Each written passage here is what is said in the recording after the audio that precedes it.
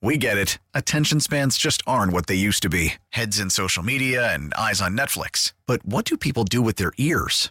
Well, for one, they're listening to audio. Americans spend 4.4 hours with audio every day. Oh, and you want the proof? Well, you just sat through this ad that's now approaching 30 seconds. What could you say to a potential customer in 30 seconds? Let Odyssey put together a media plan tailor-made for your unique marketing needs. Advertise with Odyssey. Visit ads.odyssey.com.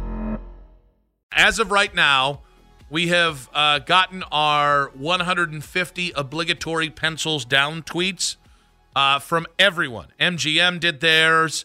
Just individuals have done this, so we have officially killed that bit again this year. That's always nice to see. But as of right now, no trades are expected by the Cavaliers. Now, you never know, because there's always like that weird, 7 minutes after the deadline, oh no, we totally got this one in. But really, very few players of consequence were actually moved today. And when I say players of consequence, I mean, there were some good deals. I think New York got better. And I think if there's a reason to be concerned, it is that New York, in the span of 4 weeks, got the missing piece in their starting lineup in OG Anunoby, who is a really underrated player in the NBA. And then today, they massively upgraded their bench. Alec Burks is a really underrated piece, but the bigger part there is Bogdanovich, who is just a really, really good sixth man, and he might not even be their sixth man. So New York got considerably better today. Beyond that, there are names. The funny thing about the NBA is there are names that were moved, right? The Pacers traded Buddy Hield for salaries and a couple of second-round picks. And immediately I saw people, I love this for him. I'm like, you mean the guy that just got benched in Indy because his defense is bad and he's not a good enough offensive player to live up to it? Okay, yeah. He's okay. An okay player. But I'm just curious where you guys feel about the Cavs as of this point, after all the pencils down tweets have said, it doesn't look like the Cavs have made any move. 216-474-0092. Are you okay with that? Because my big thought on this is there wasn't a trade that I thought they had to make. I think that's a good spot to be in. That's different than your roster doesn't have weaknesses.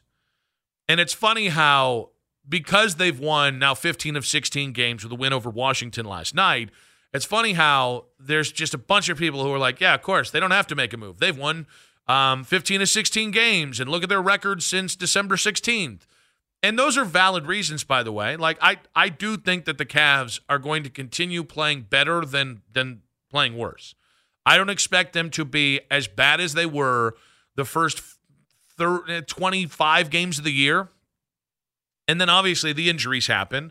So the injuries are the one thing that can always change things. I expect the Cavs to be a top 4 seed, and I think they have everything they need to be that. I'll also say that the deeper you get into the playoffs, the more that you know, and the more that any potential weaknesses are exposed. And so right now, people say, well, they've got three-point shooting. I mean, that was what killed them last year. I don't like revisionist roster analysis because, okay, that's why you didn't beat the Knicks last year. There are going to be other matchups. And listen, the big one that is obvious to point out is Boston. Boston is elite, and I mean beyond elite, where you are your weakest. So Boston has 2 guys that could be in and of their own rosters, elite wing players, and alpha dogs on their own team. You don't have one of those guys. Now, in fairness, you've got 2 guards that are better than the guards they have. Donovan on that team would be just as elite as he is here. Darius Garland is a step down from that, but again, you have 2 more elite guards. You also, from a big perspective, Kristaps Porzingis is nice. He really is. That's a nice piece for what they do. I'd rather have Jared Allen. I'd rather have Evan Mobley by a mile on the Evan Mobley thing. But that's a matchup where your lack of, and I think we're putting it all on Okoro and Mobley. Good luck with that. Because there are going to be series where whether it's Evan Mobley shooting if it doesn't stick around or Isaac Okoro shooting if he goes cold, that you're going to need a third option. And honestly, It'd be better if either Evan or Isaac were farther down the depth chart in terms of options to kind of lock down other wings. I think the fact that you don't know whether when Tristan comes back, what he's going to give you, I think that's another clear opportunity where if you could have an upgrade at the backup big, even if you thought Tristan was coming back and could be what he was, I think you can upgrade off that. Because, yeah, they've won 15 of 16. But what counts and what you're trying to do at the deadline, with respect to Keith Britton, who bleeped all over it earlier today, what you're trying to do is you're trying to give yourself as many different options. If you feel like your starting 5 or 4 of your 5 starters are where they need to be to win a playoff series, the next thing you do is go, okay, well, how can we give our roster more flexibility to be as competitive in as many types of series as possible? And that's the thing I still don't know the Cavaliers have. It doesn't mean that they can't win. I think the Cavs can win a first-round series this year. I think with the way Darius and Donovan and the bigs are playing, if Evan can keep shooting the 3, guys, I think they can win a second series. I believe it. I think I heard Tim Legler last night say he thinks the Cavs could be in the Eastern Conference Finals this year. I agree. I think it's a could. I don't think that's the expectation. Those are two different things. But now it becomes, all right, now it becomes a lot more about matchups and a lot more about making sure that none of your 4 best players disappear in the playoffs. And I think this puts a lot of pressure on these playoffs. Let's go with Adam. Welcome to the show, buddy. What you got?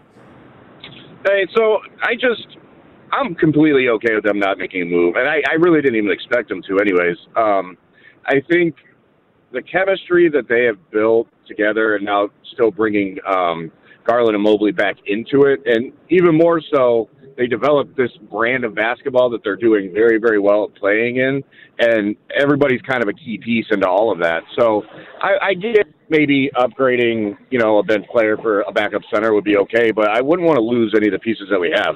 I don't want to disturb the chemistry at all, and I think they're showing that, the brand of basketball that they've adopted is really working, and they're not going to win, 15 of 16 on all this, many times, but, it's put them in position to be confident with everybody, and I think that's perfect right now. So as they stand, I want them to stand pat and, see what this thing leads to. Adam, let me ask you, how much of your take is influenced by the fact that they've won 15 of 16?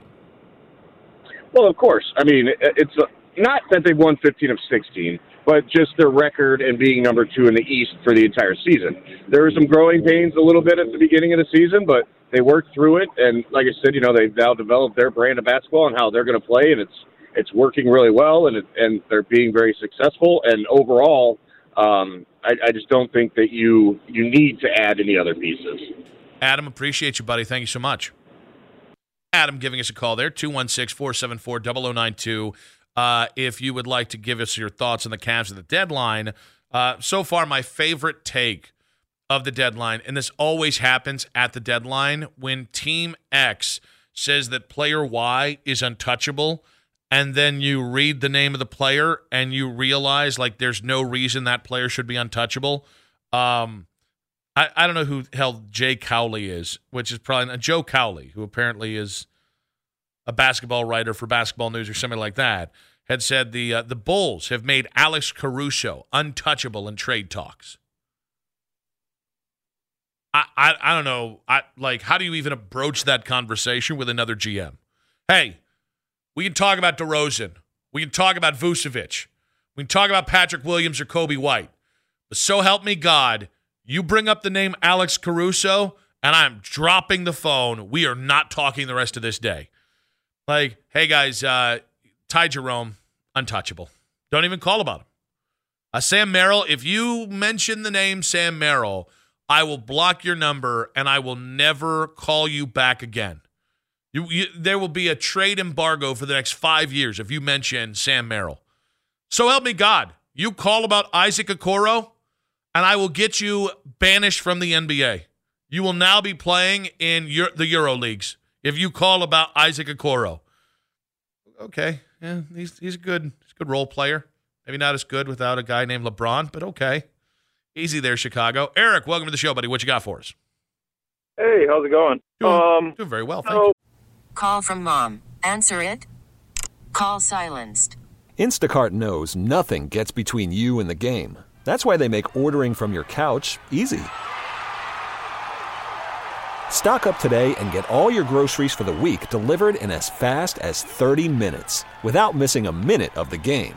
You have 47 new voicemails. Download the app to get free delivery on your first 3 orders while supplies last. Minimum $10 per order. Additional terms apply. We get it. Attention spans just aren't what they used to be. Heads in social media and eyes on Netflix. But what do people do with their ears? Well, for one, they're listening to audio. Americans spend 4.4 hours with audio every day. Oh, and you want the proof? Well, you just sat through this ad that's now approaching 30 seconds. What could you say to a potential customer in 30 seconds? Let Odyssey put together a media plan tailor-made for your unique marketing needs. Advertise with Odyssey. Visit ads.odyssey.com. I don't know that I agree with your thought that we lost because of 3-point shooting last year. I think we just got punked last year. Like, we got out tough. You look at the rebound stats for last year, and Jared Allen and Mobley were just absent. So, like, I keep hearing this narrative over and over again that we lost because of 3-point shooting, and I don't know that I agree with that. Yeah, the Cavs are playing really, really well right now, but I don't know that we ever really fix that unless you think Tristan Thompson's that guy that can mix it up on the inside and go get us some boards when it matters. So I actually will agree with you. I think it is overly simplistic to say a lack of 3-point shooting. I also think it's overly simplistic to say it was just that he got punked.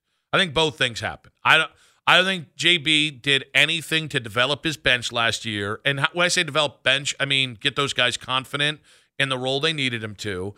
And because of that you played 7 men, you had very few cards to play. And on top of it, on the offensive side of the ball, they did bully you. So I agree with you, but I think it's both things. And I think at least one of those things has been fixed. But the bullying thing does kind of scare me going into these playoffs because there are going to be teams that are going to do that to you. And I don't know we're any closer to knowing how Evan or Jarrett or your guards are going to respond in that exact same situation. So I mostly agree. What really concerns me, if you remember back to that Knicks series, basically the Knicks just shoved everybody in the lane and said, all right, Darius, Mitchell, whoever, go ahead and shoot your outside shots. We ain't letting you in the lane because we know Allen and Mobley can't shoot a 3. They just clogged up the lane and killed us. That's why I think the key this year. I have some serious reservations. So I think that's why it's so important that Evan keeps shooting the threes now. Unless they did something that we didn't see coming, which was going to be a surprise at the deadline. Like a trade for a wing that would kind of move the needle. Unless they did something like that, which would require giving up a lot, there wasn't a lot the Cavs could do, change their biggest remaining questions. And even then, even if they did make that trade, we'd get excited, but we'd still probably say, well, are they going to show up in the playoffs? Right? Can JB Bickerstaff kind of corral this team and lead this team to a playoff win? And I think one thing that's still my big concern here is I think they've got the guys. I think Donovan is exquisite. I think Darius, to this point, is underrated for how he has adapted with kind of the evolution of himself playing next to Donovan. I think Evan Mobley, I'm gonna reference this. I'm not trying to call out another member of this station. I would never do that. But the Evan Mobley conversation about 3-point shooting, man, has that gone one-sided real damn quick. If you're still saying, I don't want him shooting threes today, after what he's seen the last 4 games, I don't know what we're talking about anymore because he's been doing pretty darn good. So, I think he got the guys. I'm excited to see if the Jared Allen can be more of a force in a playoff series this year than he was last year. But overall, my big questions remain the same. The only answer I don't like, the only excuse I don't like to not make a move at the deadline is, well, JB Bickerstaff already has trouble playing the guys that he has. That bugs me. Not making a move at the deadline. And again, I'm not saying that's what the Cavs did. I'm just saying that rebuttal about the Cavs making a deal, it fundamentally upsets me. Because then you've got a coaching problem. If you don't trust the coach to play the guys and to keep a tight rotation or to use more of a lax rotation, which I don't with JB, that's one of my two biggest questions. If you don't, it's a big concern. We get it. Attention spans just aren't what they used to be. Heads in social media and eyes on Netflix. But what do people do with their ears? Well, for one, they're listening to audio. Americans spend 4.4 hours with audio every day. Oh, and you want the proof? Well, you just sat through this ad that's now approaching 30 seconds. What could you say to a potential customer in 30 seconds? Let Odyssey put together a media plan tailor-made for your unique marketing needs. Advertise with Odyssey. Visit ads.odyssey.com.